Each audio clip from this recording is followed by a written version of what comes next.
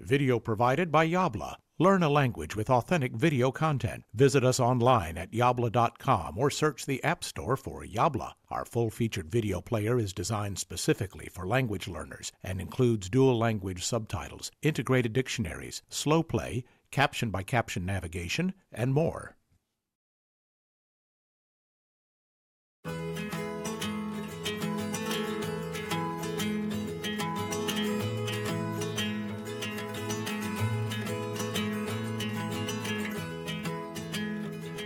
Ja, hallo, mein Name ist Andrea Schuster. Ich bin Deutsch-Französin.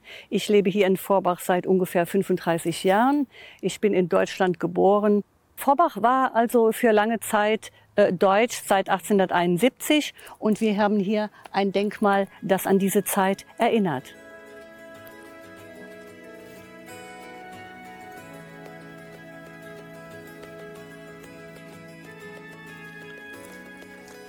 Was mir hier gut gefällt, wir haben hier viel Wald und es sind natürlich einige Kilometer nur nach Deutschland. Und wir sind also in 5 bis 10 Minuten in Deutschland zum Einkaufen, ins Restaurant gehen.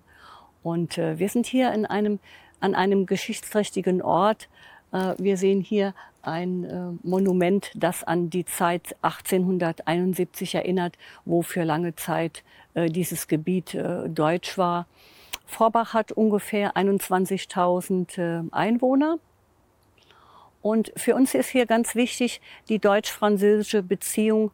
Und das ist also mir auch persönlich als Deutsch-Französin ganz wichtig.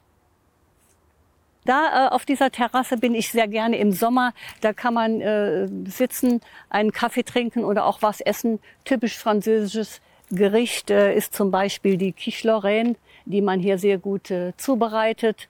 Man kann mit anderen in Kontakt treten, man kann sprechen mit deutschen Franzosen. Also es ist wirklich hier gemischt, deutsch-französisch. Das gefällt mir hier sehr gut. Also dieses Restaurant ist ein sehr schönes, geschichtsträchtiges Restaurant, das seit 1897 existiert. Das sind also Bilder um dieses Restaurant, im und um dieses Restaurant.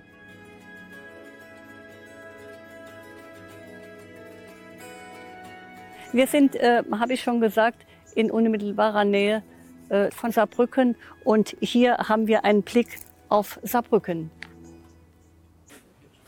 Wie man sieht, kommen die meisten Autos aus Deutschland. Ich habe gesehen Saarbrücken, Neunkirchen, Berlin, Bonn, also wirklich aus ganz Deutschland.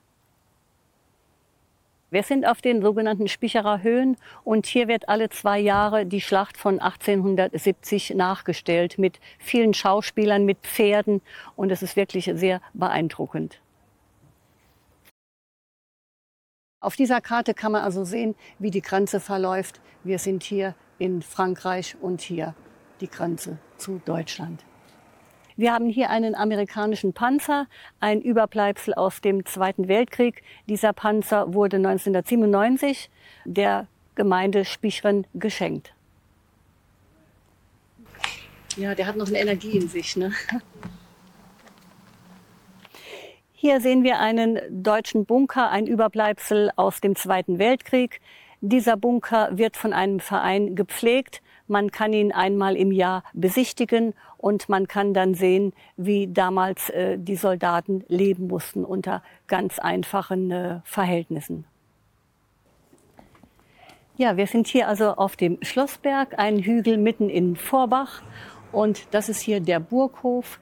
Das ist ein ehemaliger Bauernhof. Man kann hier Ausstellungen besuchen, man kann eine Hochzeit organisieren und es gibt Musikveranstaltungen. Ein wunderschöner Ort. Wir haben also einen Blick auf den Burghof, da wo wir reingekommen sind. Wir sind dann hier hochgelaufen. Nicht gerade sportlich, aber man muss schon ein bisschen Luft holen dann. Aber die Aussicht lohnt sich hier. Es ist sehr schön hier. Wir haben hier den Turm vom Schlossberg vor uns. Man kann einige Stufen hinaufgehen und hat dann einen wunderschönen Blick über ganz Forbach. Mit einem Blick auf Forbach möchte ich mich von euch verabschieden. Ich hoffe, das Video hat euch gefallen. Ich wünsche euch weiterhin viel Spaß beim Deutschlernen. Tschüss.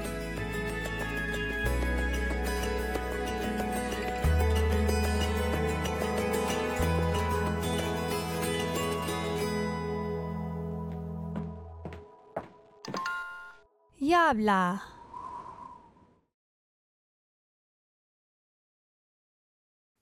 If you enjoyed this video, you will love the full-featured Yabla video player. Find us in the App Store by searching for Yabla, or visit getyabla.com for special offers for podcast viewers.